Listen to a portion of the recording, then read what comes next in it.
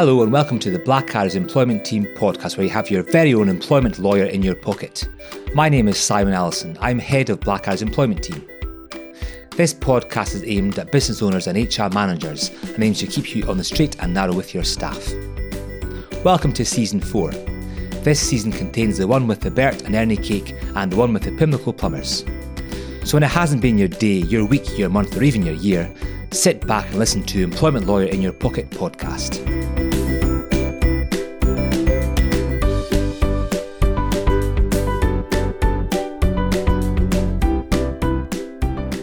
Hello, welcome to this episode of Employment Law in Your Pocket. This is called The One Where They Sleep on the Job. Let me introduce, first of all, Donna Reynolds. Hi, Donna. How are you doing today? Oh, I'm very well. Good morning. Nice to be back, is it? Yeah, it's great. Thank you. Let me introduce to Blair, employer Blair. How are you doing, Blair, today? I'm very well, Simon. Cold, but very well. It's cold today. Very cold today. Very cold. But it's warm in the podcast. It is. Nice and warm. Okay, this one is called The One Where They Sleep on the Job. What's it about, Blair? So today we're going to be talking about working time and how it relates to travel, but also being asleep at work and being on call. That sounds interesting, doesn't it, Donna? Oh, absolutely. We've had lots of queries from clients recently about this. Lots of them. So I think it's a really good idea to cover this as a topic today. Okay. And hopefully you won't put too many people to sleep.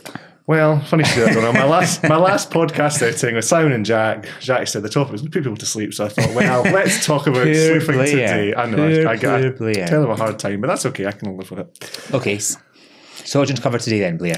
So I thought we'd cover today a little bit about what working time is in terms of the legislation. Okay. So the working time regulations, the national minimum wage regulations, and also talk a little bit about travel and then being sleeping and on call. Sounds riveting. I like that. Let's go with it then. Let's go, Blair. Okay, so there's no sort of set definition of what working time is. Sorry, people at home to listen. Oh. But it's regulated by the working time regulations and the national minimum wage regulations.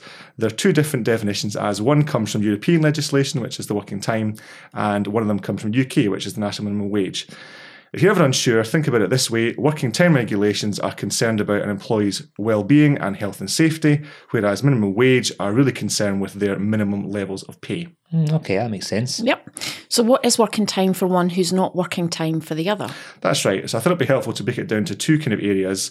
Is travel time working time, and is on-call time or sleeping time working time? Okay. Some of these points might seem kind of quite obvious, but we thought it would be quite helpful when you're creating any policies or procedures to know what the law says about them. So what's the story with travel time then? Well, travel, if it's during an employee's normal working hours, then travel will count as working time. That's perhaps not surprising. But the real difficulty here comes when people are asked to travel either before or after their working day, perhaps to meetings or to assignments. Again, need to distinguish here between the working time regulations and the minimum wage regulations. Under working time, travel time is working time where the worker is travelling for the purposes of work other than between their home and usual place of work. But where they work in different places from time to time, travel time can be working time where they're travelling from their home to an assignment. For example, where the worker is asked to meet a client in the morning for a meeting, then travel time would count as working time for the purposes of the working time regulations. That's interesting. It's a lot to take in, but definitely interesting. This is a very kind of dense area, which is unfortunate, but try our best to lighten it a little bit for you. Good luck, Blair. Yeah, try my best. Okay. Whereas under the national minimum wage regulations, travel time is working time where the worker is travelling somewhere other than between their home and place of employment. But travel time between the worker's home and an assignment is not working time. An assignment isn't defined in the regulations, but I think it would be fair to assume that an assignment is anything kind of in connection with their employment. I thought it would be good to illustrate the differences here with maybe two examples of two different people. So Simon travels to a meeting with a client from the office, leaving at 9:30. That's a late start for you, isn't it? Isn't it though? Really for me? Really? Normally I'm kind of 7 o'clock. Are you? Nah. Move on, Blair, move on. Yeah. Under both working time regulations and the minimum wage regulations, this would be working time. Contrast this with Jack. Jack travels to London. London? What for? I don't know, some jolly there. Okay. Goes to London. Sorry, Jack. From his home for the purposes of attending a work event. This would be working time for the purposes of working time regulations, but not minimum wage. That might seem a bit strange and annoying, but remember that working time regulations are concerned with health and safety, by making sure the worker isn't working too many hours. And remember there also that there are weekly and daily rest breaks required there too.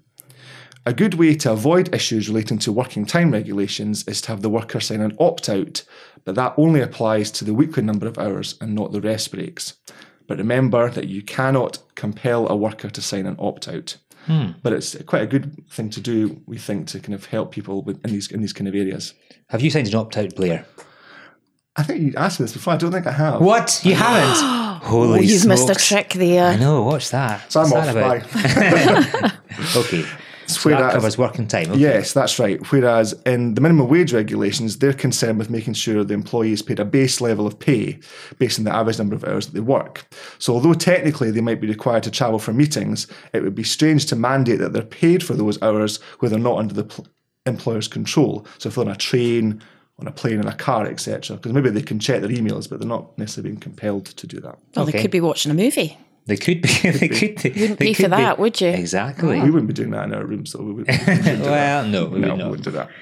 So what about on-call workers or workers who are permitted to sleep? How does working time affect them? It's kind of a similar story, really, as it kind of affects travel. So for the purposes of working time regulations, being on call will be working time where the worker is required to be available during a particular time, whether or not they're sleeping, or they're required to be within a certain distance of the workplace. The best illustration of this is a case involving a care manager who was required to live within 3 minutes of the care home where she worked, so that she could be called upon if she was required. It didn't matter that she was effectively in her own home and possibly sleeping.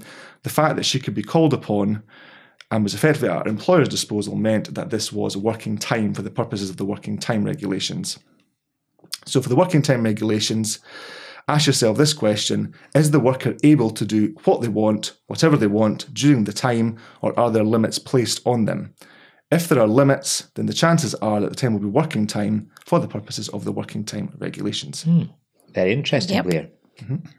In contrast, for the purposes of the national minimum wage, on-call time will not always be working time. Sorry. Jeez. It is important to distinguish between two considerations under the minimum wage regulations. Is the person working, or are they simply available for work? In both cases, the worker should be paid for those hours, except in a case where they are available for work and are at home. A new case, though, has, however, changed the position slightly and provided that where the worker is available for work and is permitted by their employer to sleep during a certain period at a prescribed place, not at home, then working time will only be during the periods that they are awake. If you're slightly confused by this, and I don't blame you because it's a very, very confusing area of law, ask yourself this question: is the worker who is sleeping during their time actively expected to be sleeping and only performing duties when called upon? If so, that time is not working time for the purposes of the national minimum wage regulations, unless they are required to do something during the night. So in summary, for the national minimum wage, if the person is required to be available for work either at or near his place of work, that will count as working time for the purposes of the national minimum wage regulations, unless they're at home or they have an arrangement with their employer that they will sleep and be provided with facilities to do so. Then that will only count as working time where they're awake and required to carry out their activities. Okay. So very good. is sleeping on the job working time? It depends. Oh, it depends. The classic answer, it depends. Sorry, I feel like I'm getting a lot of this "it depends" stuff. Well, I found that helpful, but Very helpful. I think there's going to be a lot of employers listening to this thinking, well, what about the people that turn up for work and are sleeping Yeah. during the day Yeah. on the job? That's a whole other story there. Well, isn't it? That is. That's a different podcast. Okay, that concludes that. So what are your 3 takeaway tips, Blair? So I haven't just got 3 this time. So for working time regulations, consider asking employees to sign an opt-out, but remember you cannot force them to do so. The opt-out, though, only applies to their weekly number of hours, and it doesn't apply to the rest periods. So they still have to get those daily and weekly rest periods under the working time regulations. Could you attach that to the contract of employment? What do you think, Blair? Yeah, I think you could do that. Yes. Do you need to sign it, potentially? Yeah, they do have to sign it. Yeah, definitely. Okay. Yeah. That's tip 1. Okay, what tip 2 then, Blair? I would always say always monitor employees' hours for health and safety reasons, and also look at their average hours for minimum wage purposes, just to make sure they're not falling below the threshold or working too much if that time is working time. But I think it's just a good practice to keep an eye on those things anyway, because the working time regulations in particular make clear that there's still a duty on you as an employer to monitor your workers' health and safety so they're not working too much. Good stuff. And tip 3, Blair? And this is probably the most important one. Take advice. Good one. This good is one. a very complicated and ever-changing area of law, which is kind of due to the current jobs market where people are working very different ways than they used to. Yes. So it's best to check what you're doing is correct to avoid any unwanted claims. As Donna said at the beginning, we've had a lot of inquiries recently about working time, travel and sleeping time. So if you're not sure, come and chat with us. We're always happy to assist. Good stuff. Very good. Excellent. Great podcast. Well done, Blair. Top of the class. Absolutely. Don't know. That was great. Oh, that's Good harsh. Blair. It's Good a Blair. tough topic. I think you covered that very well. So complex. Well done, Yeah. Blair. Have I earned a coffee? You've Simon? definitely earned a coffee. Well done, Yay. Blair. Well done. Okay, that concludes that podcast. If you want to follow these guys, please follow them. We've got @Employer Donna and @Employer Blair. Do you want to spell @Employer Blair? Yes, it's EMPLAWYERBLAIR. Well done. Top of the class. 2 Yay. coffees for you. I can 2 spell coffees. Monday, that's good. Okay, thanks for listening. Hope you find that useful. Cheers and cheerio. Bye. Bye-bye. Well, that was well done, Blair. Well done. That was a really hard topic to cover, but that was really good, I thought, was wasn't very it? good. Thank you, Simon. It's Thank you, very good. yes. You looking forward to Christmas? I can't wait for Christmas. I'm so excited. And you got all your Christmas food bought and ordered for Christmas? I have not got anything yet. Have you got anything, Donna? Well, yet? I've sampled some already. All right, what have you gone for? So we've sampled a turkey, just to make sure, I can cook it because I'm going to do Traditional, Christmas. that's good. It's a good well, call. I don't normally cook Christmas dinner, but I'm going to do it for the first time this year. So I had a trial run. So turkey, a big giant pig in blanket. Oh, I can't wait to see that. Taking a blanket? On Twitter. A Twitter on I'd be like that. Okay. I'll On put it on Twitter, Twitter. please. I It's like a that a big lot. foot-long pig in blanket. How many folk does that serve? 10. 10. A giant pig in blanket. I can't believe Can that. Simon and I come for dinner? That's Yeah, we'll come along, shall we? It serves 10, but 4 of us managed to eat it between us. So Oh my goodness. 2 adults and 2 kids ate a pig in blanket for 10. Quite bad, isn't it? Oh my goodness. Sounds fun. That sounds nice. Okay. That sounds nice. What's planned for your Christmas day, Blair? I'm going down to spend it with my niece for the first time. So Ah, yeah, nice. trying to get How old's your niece? She is 10 months old. Ah, so nice. trying to get a nice Christmas gift just now, something for her to keep. What can you buy for someone who's 10 months old? Something small. The smaller, the better. Chocolates? A giant pig No. blanket. Giant Candy? No. They are. Giant. Big blanket. They are. That's the answer. You got that. As small as possible that can be lost and then found by stepping on it. That's the secret with kids' toys. They're your tips. These tips are free, folks. Okay. Yeah. Thanks so much. Top three tips Cheers for Christmas. and cheerio. Bye. Bye.